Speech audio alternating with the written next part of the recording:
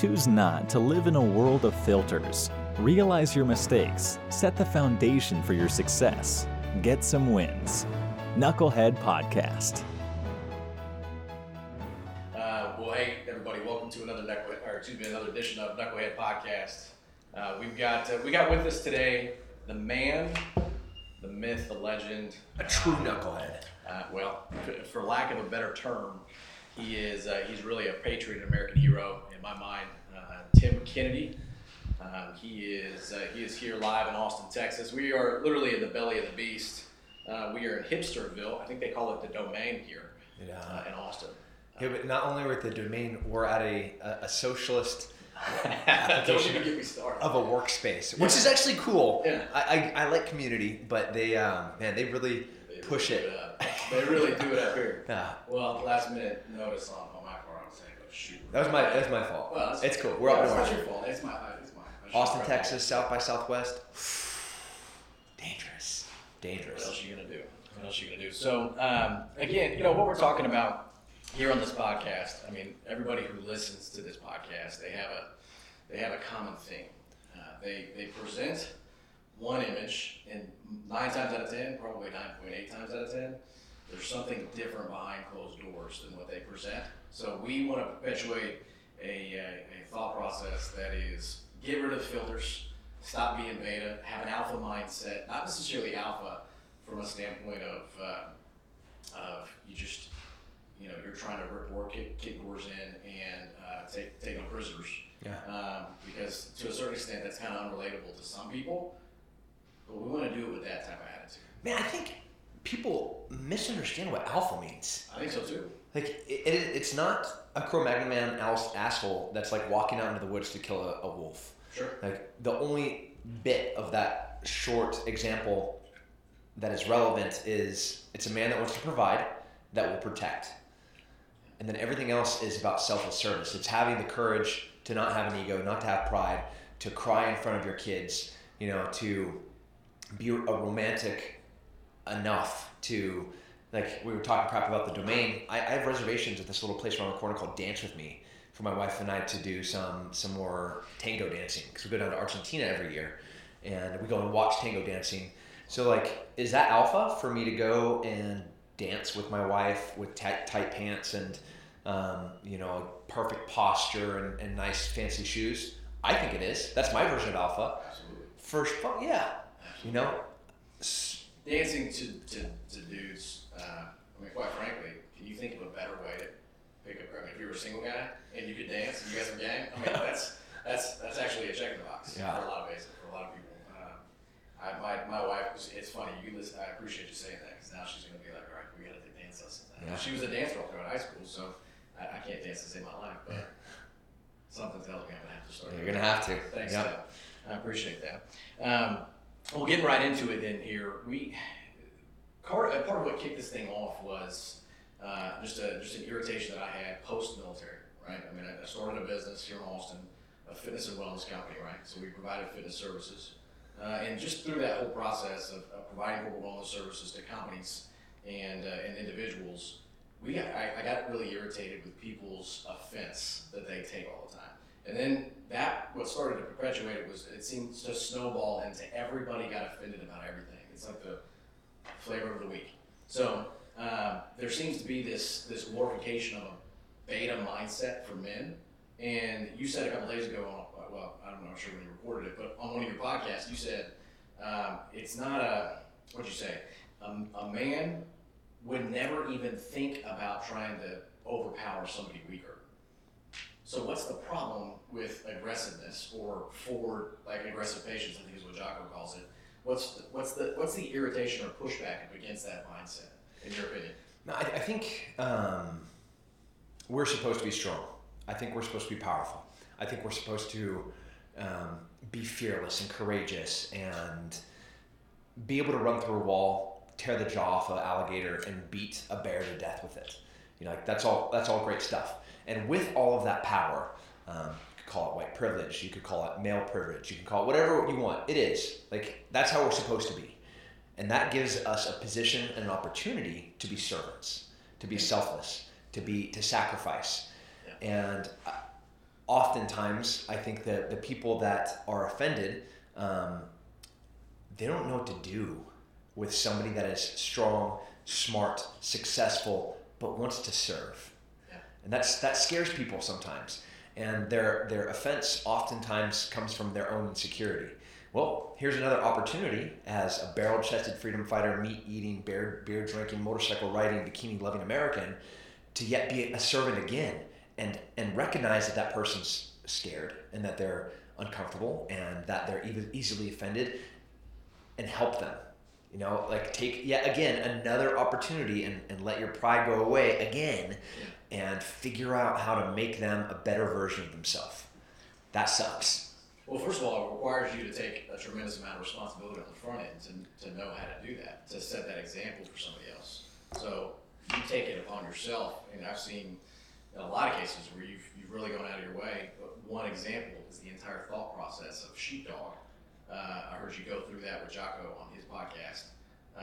There was a colonel, I forget his last name right now. Can you talk about that? Can you talk about, because you said something, you said they don't know how, right? And so with sheepdog, you literally are teaching people how, but you've done it. So you've literally unfolded and stripped the process down. Yeah, man, I'm not teaching people what to do. I'm teaching people how to think. Okay. Like I can show somebody how to throw a jab. I can show somebody how to draw a gun and shoot. But what I really have to show them, I'm not telling them what to think. I'm trying to show them how to think.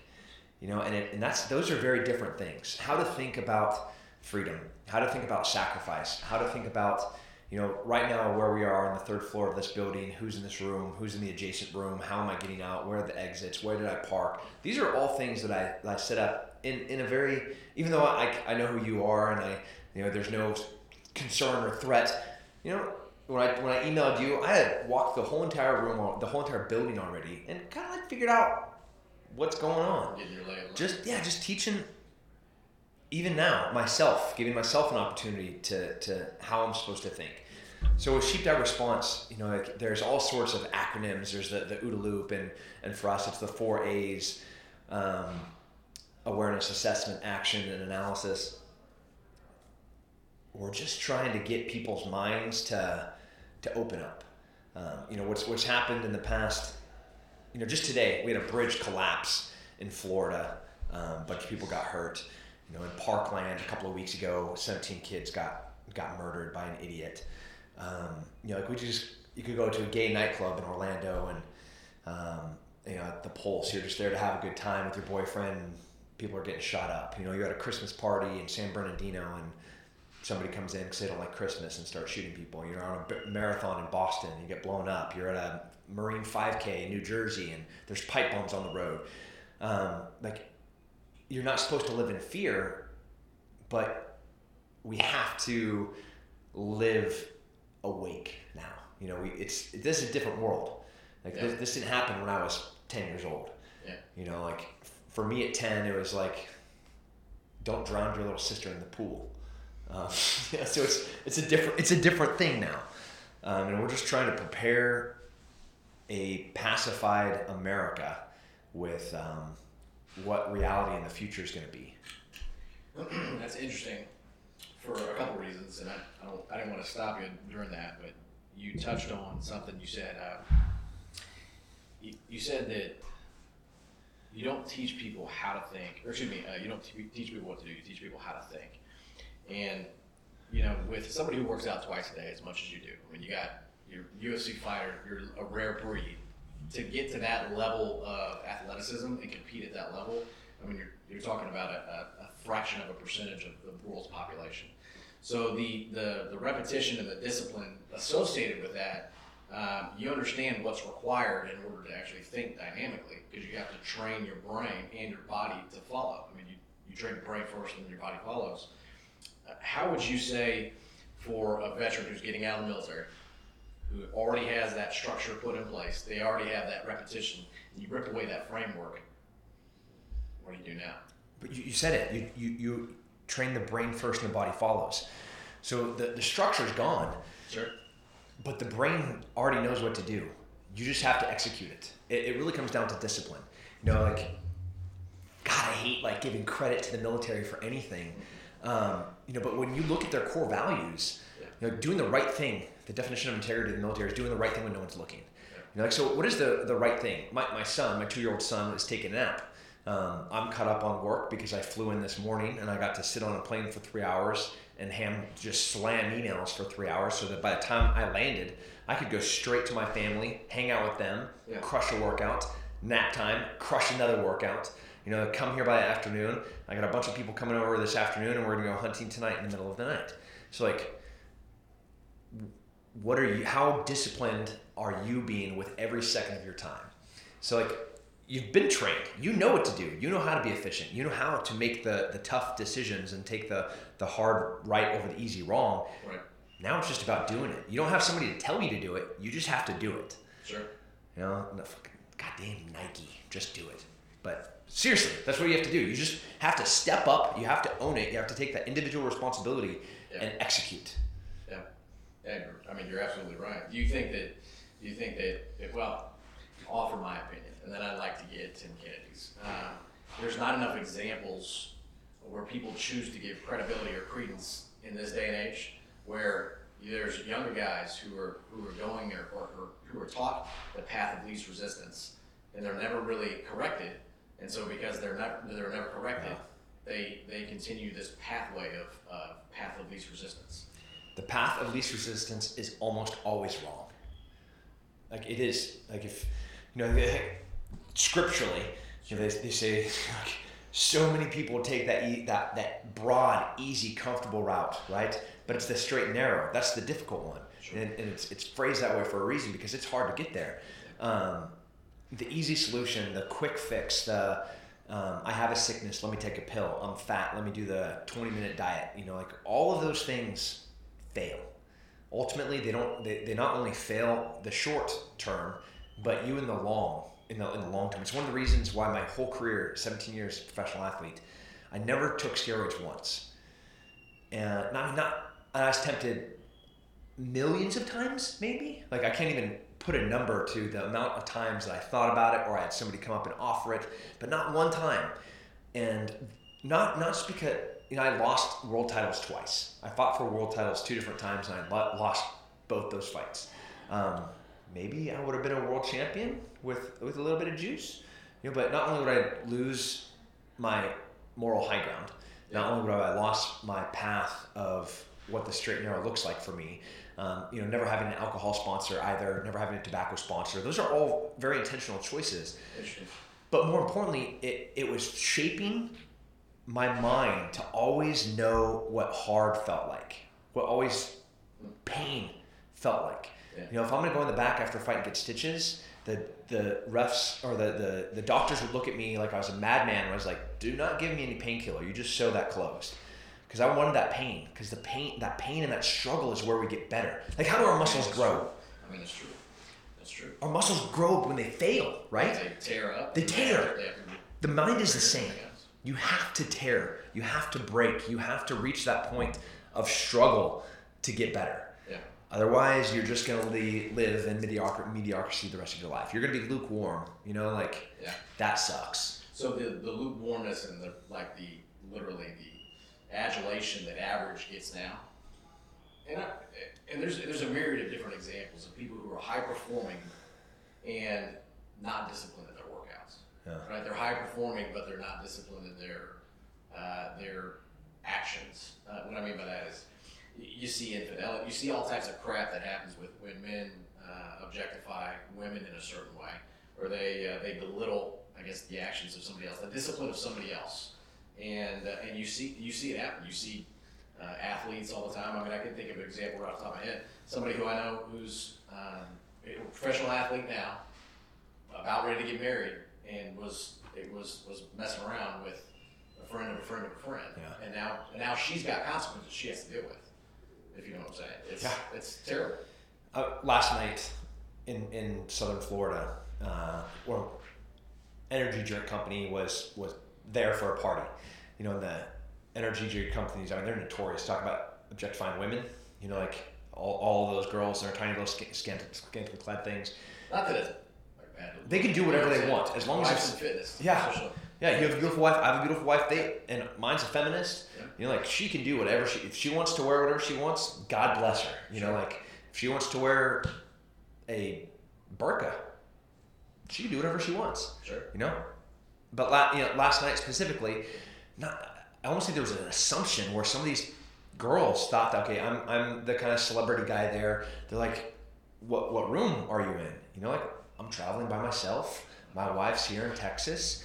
Like it was almost so blatantly expected, like that. Hey, you know, we're the paid pretty girls and you're the paid celebrity guy, so this is just how it's supposed to work. And I was like, girl, this is not how it's supposed to work. I'm getting up at 3:30 in the morning to drive to the airport to take a 6 a.m. flight to the first thing smoking, so I can get back to my family, so I can get back to work, so I can get back to the right things and the hard things. Yeah. Saying my room is 14209 is a really easy thing to say. Sure. But it's not the next day when you go look at your kids. Right. It's think again about that then. It's the hard right. Yeah. You know? Yeah. In this context, I'll say the difficult right, just so it's not punny. Oh, we are. That's we are funny. So, I didn't know you had a sense of humor. That's cool. You're special here. All right, so we have. There was one thing that I wanted to ask you about with. So there's a group of guys that I connect with. They're veteran entrepreneurs, and there seems to be this misinformation out there about specifically veterans that you know, you go to a restaurant, you happen to get a discount on your meal for being a veteran, and that can perpetuate this kind of dependent mindset if you're not careful. Entitlement. Okay, there we go. That's kind of what I wanted to hear about. Oh yeah, that's kind of nasty. Yeah, I just sliced my heart open and tore it out and put it on the table because it infuriates me. Well, what's interesting is how can somebody I guess delineate between receiving support and then I guess appreciating a compliment. What were you promised when you signed that dotted line? You raised your hand for the first time. What did they say you'd get? Here's your pay grade. Yeah, that's it. Right. That's it. We're gonna give you a bed sometimes, and you'll get food sometimes. Yeah, exactly. That's it. There's no like you're gonna get disability, you're gonna get discounts. You know, it's not like I'm a veteran, so now my opinion matters more, or I'm a veteran entrepreneur, so you should give me my business over somebody else.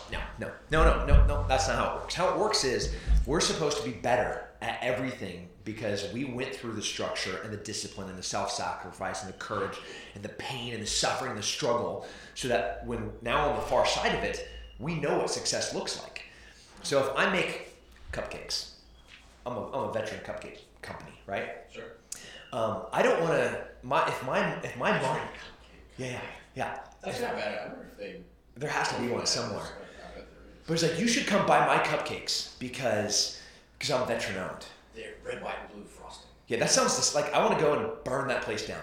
Sure. You know, how about this? You have the most delicious, moist, fantastic cupcakes, and you figured out a new recipe that you worked hours and hours and hours on, and then you flew to South America to source the best bean that you're going to use in your coffee-flavored cupcake, you know, and then you have the best goddamn cupcake on the planet. So they're not coming to buy it because you're a veteran. They're coming to buy it because it's the best cupcake ever. Insert any product, any company, doing anything. That's what it should be. They're not coming to you because you're a veteran. They're coming to you because you're the best at what you do, and you're the best at what you do because you're taught how to do it in the military. So go succeed. Stop being a bitch and expecting any form of handout. Because I never got promised it. I got promised pain. I got promised bad knees, a bad back, and nightmares. Well, I got that, you know. So now let's move forward and succeed. Yeah. In spite of all those, actually, probably because of them. For sure, because of them. Yeah. Because they fueled you. How does your wife deal with? So you're an intense guy, right? Which is not really. Well, let's say when I say intense, you're a driven guy. I can focus singularly on a thing until I achieve it. All right. So you don't like labels. I got it. I apologize. All right. So help me out here.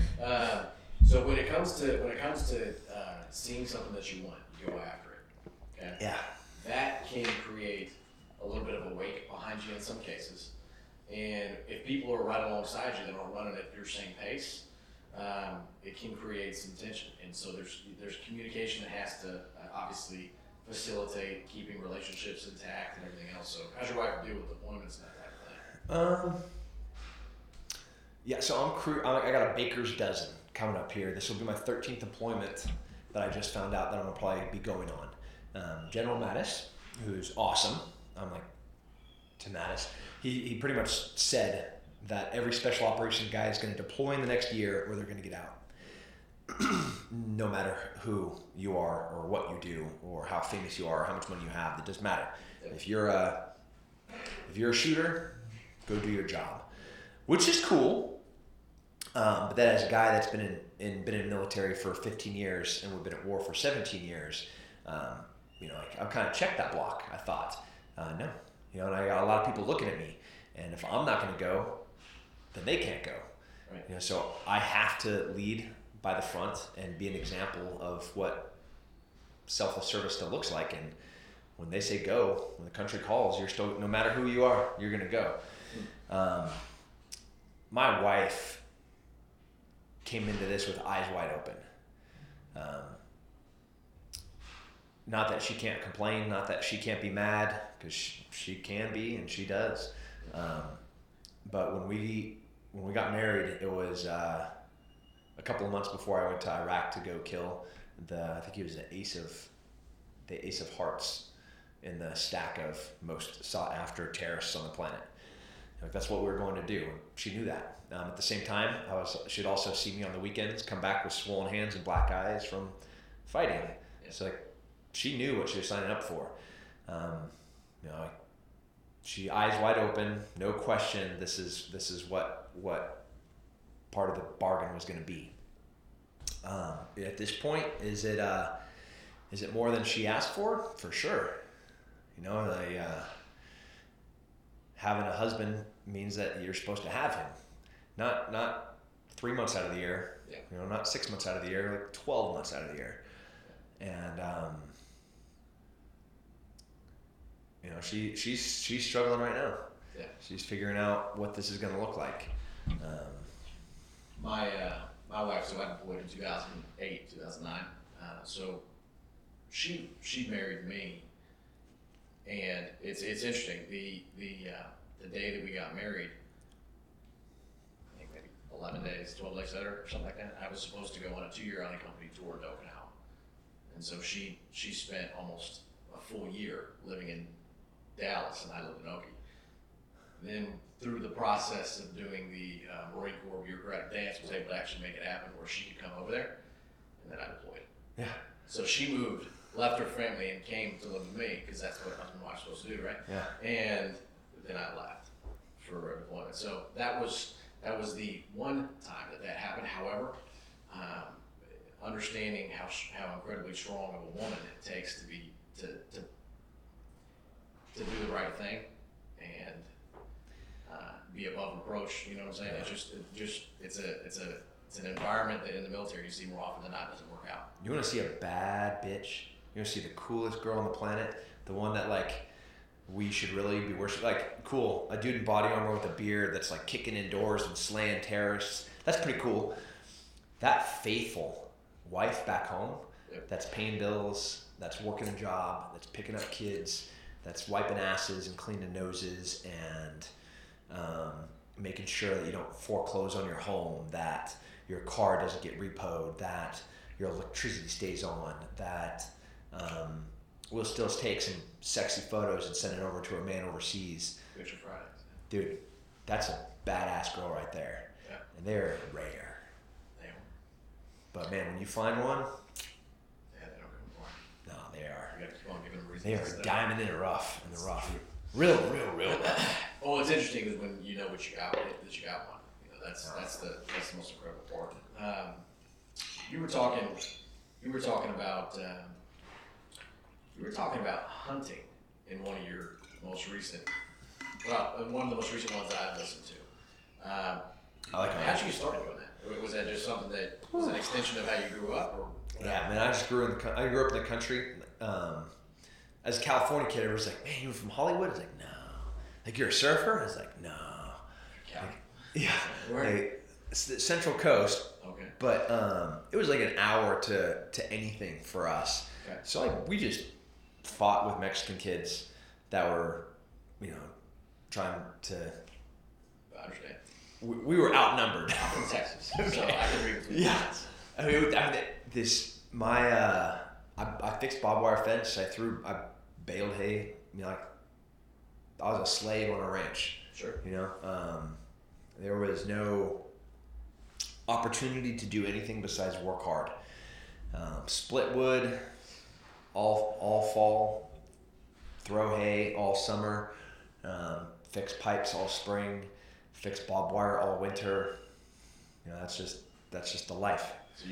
So that's kind of where you got your start hunting? Or? Mm-hmm. Yeah, like I'd carry sometimes a revolver with a snake shot in it. Yeah. And then like a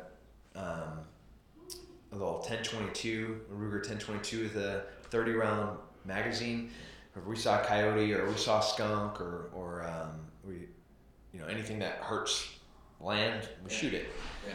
And that was just normal. We see a woodpecker, it dies. You see, there's probably about 10 things on our kill list that was just anytime, any place.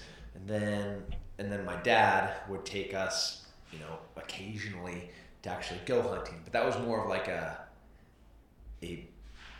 teaching opportunity than it was a hunting trip. Sure. Yeah. That makes sense. You see a lot of that in especially out in West Texas now, where people who, quite frankly, they need people to go out there and get rid of. There's a bunch of wild boar that just will rip up the land. You name it. So, dude, if you open my email right now, I probably have 5 or 6 requests for me to send hunters to a very specific area to kill a specific predator. Sure. That's awesome. Just east of Footerville, one of my friends, Coy and Valerie, they have a ranch out there, and they have some cats that are tearing up their baby cattle, and like 2 of them. They have them on their game cams, and they're like, please come and say they lost 3 or 4 cows. That's like $10,000, just gone, from a cat. Yeah. So, and then if you get down to like South Texas, man, you could kill hundreds of thousands of pigs and not make a dent in the population. You go out to West Texas, they're begging you to shoot elk because the elk are destroying the water troughs and they're breaking fences. So like they can't control their own property because the elk are so big. Those Roosevelt elk would just be like, I was gonna walk through this. Was that a fence? Those are big animals. They're huge.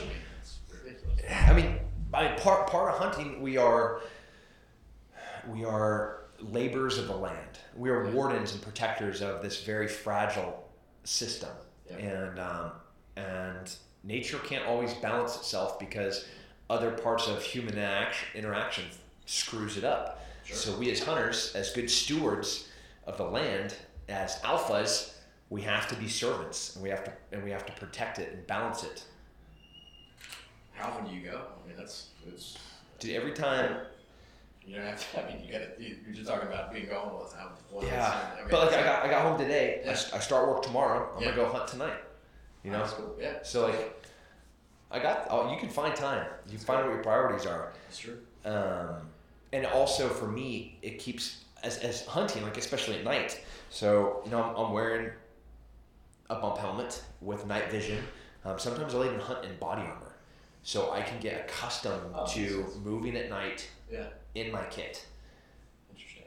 So it keeps my tradecraft, my skillcraft, very sharp. Yeah.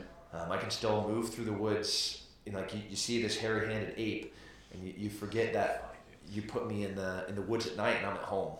Yeah. Yeah. You talked about that, and what was it? I can't remember which podcast it was, but you were talking about like if somebody came into a movie theater and started, you were like, oh, well, first of all, what I would do is I'd hear the door click. Right? No, it was the gym. If somebody came in the gym and was going to hurt, you were like, I'd hear the door click, and then I'd be in heaven. I would be. Yeah, like the hardest thing would be not to show my excitement and maybe hide my erection. Yeah. As I finally get to like do what I've been preparing for. Seriously. All the time. Yeah. It's like, well, you gotta love it. You gotta love it. The things that we wanted to talk about today, the reason why we started this is I don't want to say the avoiding of mistakes, but not being willing to take the bad whenever you go through a mistake. Yeah. And so therefore you try to avoid it as much as possible. For instance, you go to college, you didn't do what you said you were going to, like study. So you bomb on a test. I've been guilty of that. Yeah. Super easy, obvious consequence for not doing something you're supposed to. Seriously. Very, very obvious. But whenever you go through that process so much, it seems like today, in today's culture, specifically, there's this thought process that you're almost coddled up until you're about 20, 21 years old, and then all of a sudden the world will just kind of hit you in the face. So, in your experience, whenever you're dealing with, soldiers or service members, do you see that much difference between those guys or guys who were in college? Oh yeah, I love hazing. You love what? I love hazing. Oh, hazing. Yeah, I was hazed like to a degree that it would probably be criminal if I don't even know what the statute of limitations would be on some of the things they did to us. It probably gets passed, but.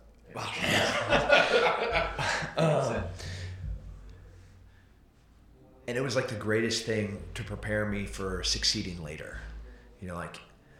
Is it a huge jump, like a departure from a dude standing over me and pissing on the back of my head to now being a successful entrepreneur, to a successful UFC fighter, to a successful soldier? No, because I can see all the connections from there all the way until success, and all the little, being beaten with a phone book and being trapped in a cage that I couldn't stand up on, and being in a box that I couldn't even take a full breath, like true torture and real hazing to be a better version of myself.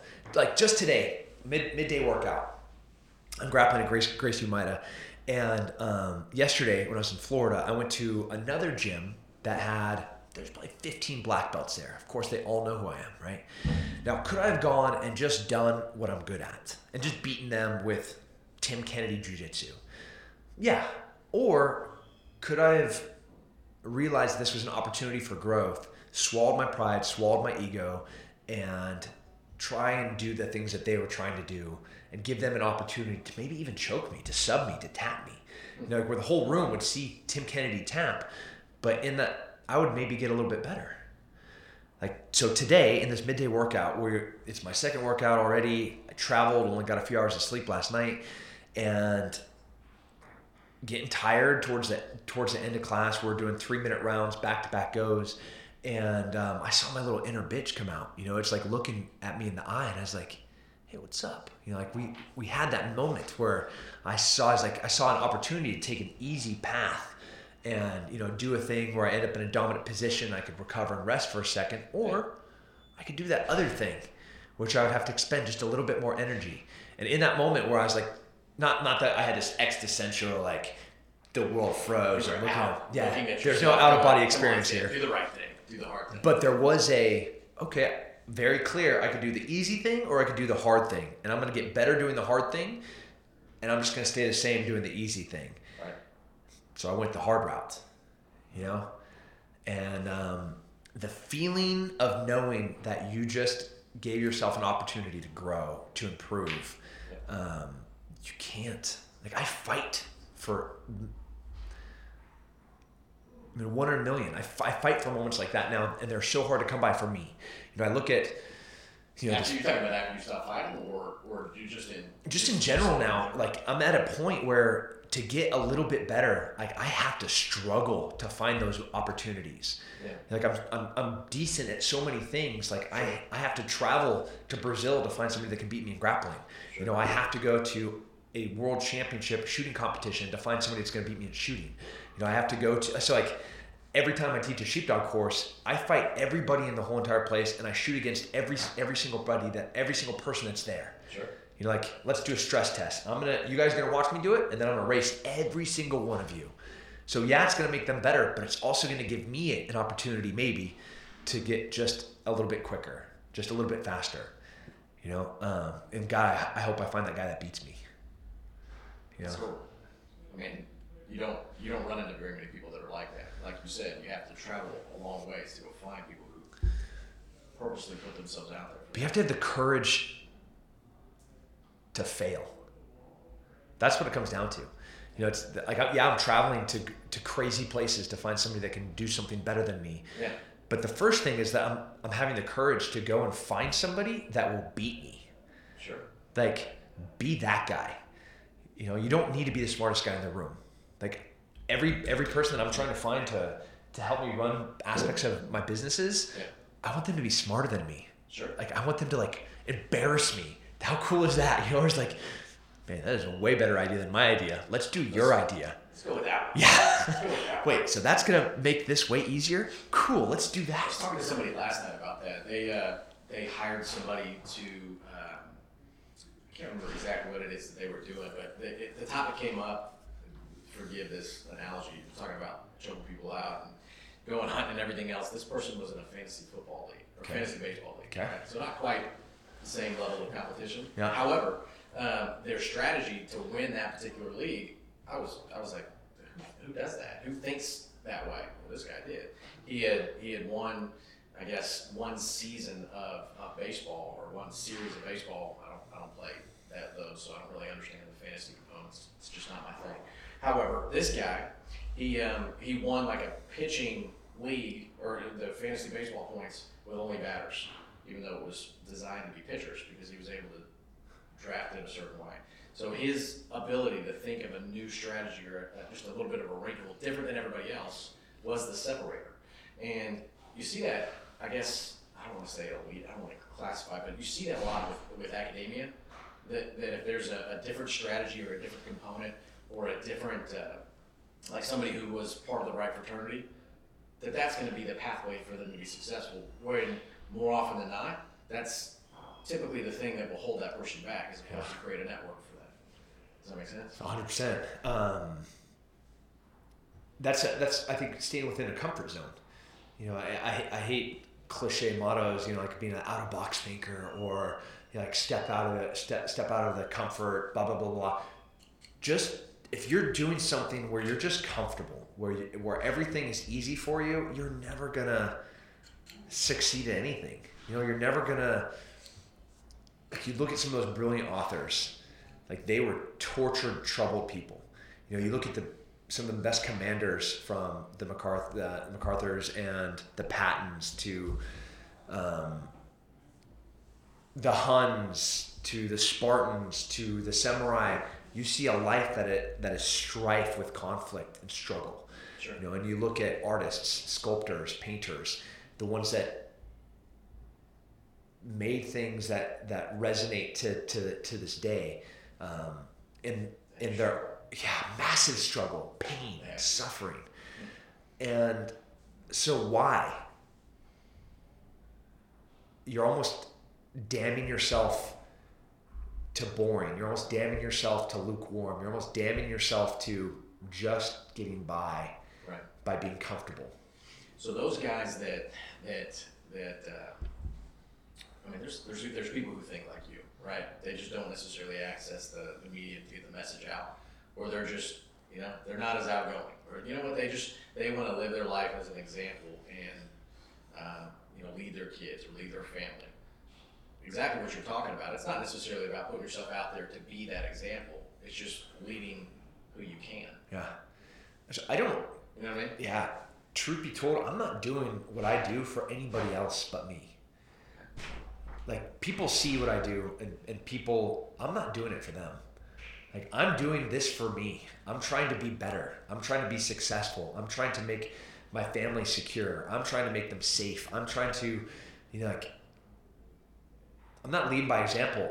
I'm just doing. I'm just living, and I'm living it. Like, I'm too dumb I'm not smart enough to like have this big plan of like, okay, here's the first guy out, last guy in. You're like, no, I'm just doing what I say you're supposed to do. Right. And I fail all the time, and people see me fail. What's one of the biggest things that in your experience, and the people that you've met, you don't have to name names or anything like that, but where you saw somebody failing and you couldn't really do anything about it, or they weren't humble enough to admit that they were just screwing up and you just sat there and watched them? Or did you try to stop them? Try to stop them. You did? Yeah. Can you think of like an example of of one that you could share? Yeah. So I have my buddy Shane that I work out with. Yeah. We're together a lot because he's a cool dude. He's a good dude. He's a really good dude because we both have the same demons or similar ones, and like we are intimately familiar with those demons, those same temptations, and we travel in similar circles. And he's one of the few people that I never have to question why he's with me. You know, like a lot of people, they come around because they want something. They want access to this, or they want something free, or they want me to promote something. This is, I can't do anything for Steiners, you know, like what am I going to do for them? That's true. Yeah, right? Do you want tickets to the UFC? Or you could just buy every single seat at the whole entire venue. Sure. But like we go to a gym to work out, and there's a period of time where when we first got there, the girls that were at the gym were like predators. Like they wanted their hunters. They wanted us as trophies up on their wall. And we wouldn't leave the gym unless we left together. And we wouldn't walk in the doors unless we were walking in together.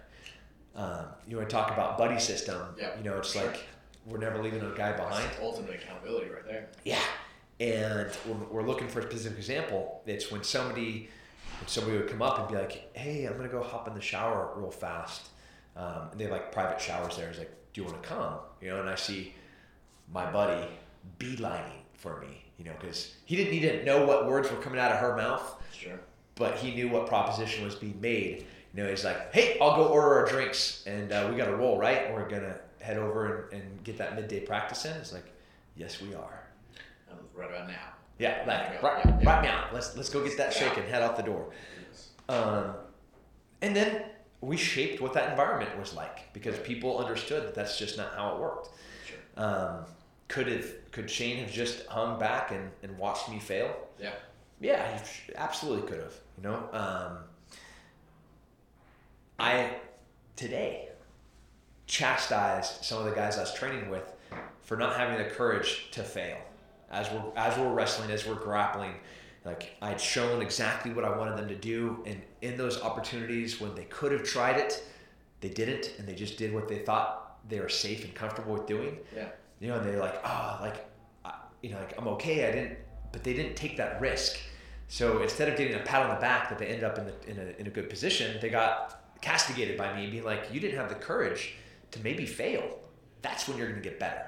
You know, so sometimes being a good friend is stepping up and stopping somebody from failing, but sometimes it's letting them struggle through it and pointing it out so that they can not do it again. Sure. Yeah, absolutely. It's that's how you, in some cases, you teach your kids, hey, you put your hand on the stove. Yeah. It's a self-correcting problem. Yeah, my wife and I fight about that all the time. She's like, not to be a helicopter mom. I'm like, let him fall off that rock. You know, it's only 2.5 feet. He's gonna be fine. Yeah, he's gonna get a bruise for sure. He'll probably get scraped up if he falls into that bush. Maybe he's got a thorn and a splinter, and we'll pull it out. Forbid. Yeah, heaven forbid. Heaven forbid. Yeah, but he'll be better. Yeah. You know, he'll either get on that rock and he won't fall off. My 3-year-old put a Lego up his nose. Impressive. It was. I was shocked. Well, the thing was, is I went to go grab the tweezers right away. My wife was like, "No, stop!" So we ended up actually getting it removed. We had to go get it removed. But it's interesting you talk about that because, you know, had we not even been there, or you know, you start thinking about, well, what would have happened if we just ignored that? You know, and you were talking about being a helicopter parent. It's just the funny thing is, as kids, boys, we just do this. We do irrationally stupid stuff. That's why women live longer than us. That's true. It's because they don't put their Legos up their noses. I'm sure that factors into it a little bit. That's funny. Well, I mean, I appreciate you taking the time. I mean, we're right up against it right now. So, thank you for taking some time. Of course. Did you want to talk any more about Sheepdog or anything in particular? No, I mean, life is good. It's going to be a good year. You know, I got a couple of deployments coming up in the next few months. How does that affect your show? I'm almost done shooting the whole show. Really? Yeah, so... Do you do that before you deploy, or you have to get it all wrapped up beforehand? Yeah. So I'm not, like, I don't have a day off until I leave, and then maybe I'll make it back by Christmas. Like, I might not be home until Christmas, and it's freaking March right now. You got to take advantage of that time. Yeah. So yeah, we appreciate you dedicating some time to this. Yeah. What's next when you get back at the beginning of next year? You're gonna start another apparel company? I got Ranger Up. That's a good apparel company. Yeah. I got Woobies, good shoe company, and Sheepdog, good defensive tactics company, and then I partner with a bunch of people and things that I've been using my whole life, like 511, Leupold, Gerber. Like, people are like, oh, you're sponsored by them. It's like, yeah and no. Like, my first knife was a Gerber when I was like a Royal Ranger, and then I carved my name in the back of my dad's upholstery in his seat in his Suburban, and I was like, no, my brother did that. It's like, then why does it say Tim K in it? Tim was here. Yeah, it was him. Yeah, it was him. Like, the first scope I got was that VFX Leupold to go on my Ruger 1022. Like, the first time I deployed, so like, this is just stuff I've used for forever, and that's why I represent these companies, because like, this is just what I use. Sure. Yeah. Like I said, I'm too dumb to be anything else but myself. Modest. That's cool. I get it. So that's awesome, man. Well, I appreciate you. Listen, this is Steven. Hey, we're signing off today. Knucklehead Podcast. You can find us on iTunes. You can find us on Google Play. You can find us on SoundCloud. You can find us in a lot of places. Just Google. You know how to use it. Tim Kennedy. You can find him at Tim Kennedy on Twitter. Yep, at Tim Kennedy MMA on everything. Yeah, Twitter, Kennedy, Facebook, Instagram. Very good. So appreciate you tuning in, guys. We'll talk to you soon. See ya.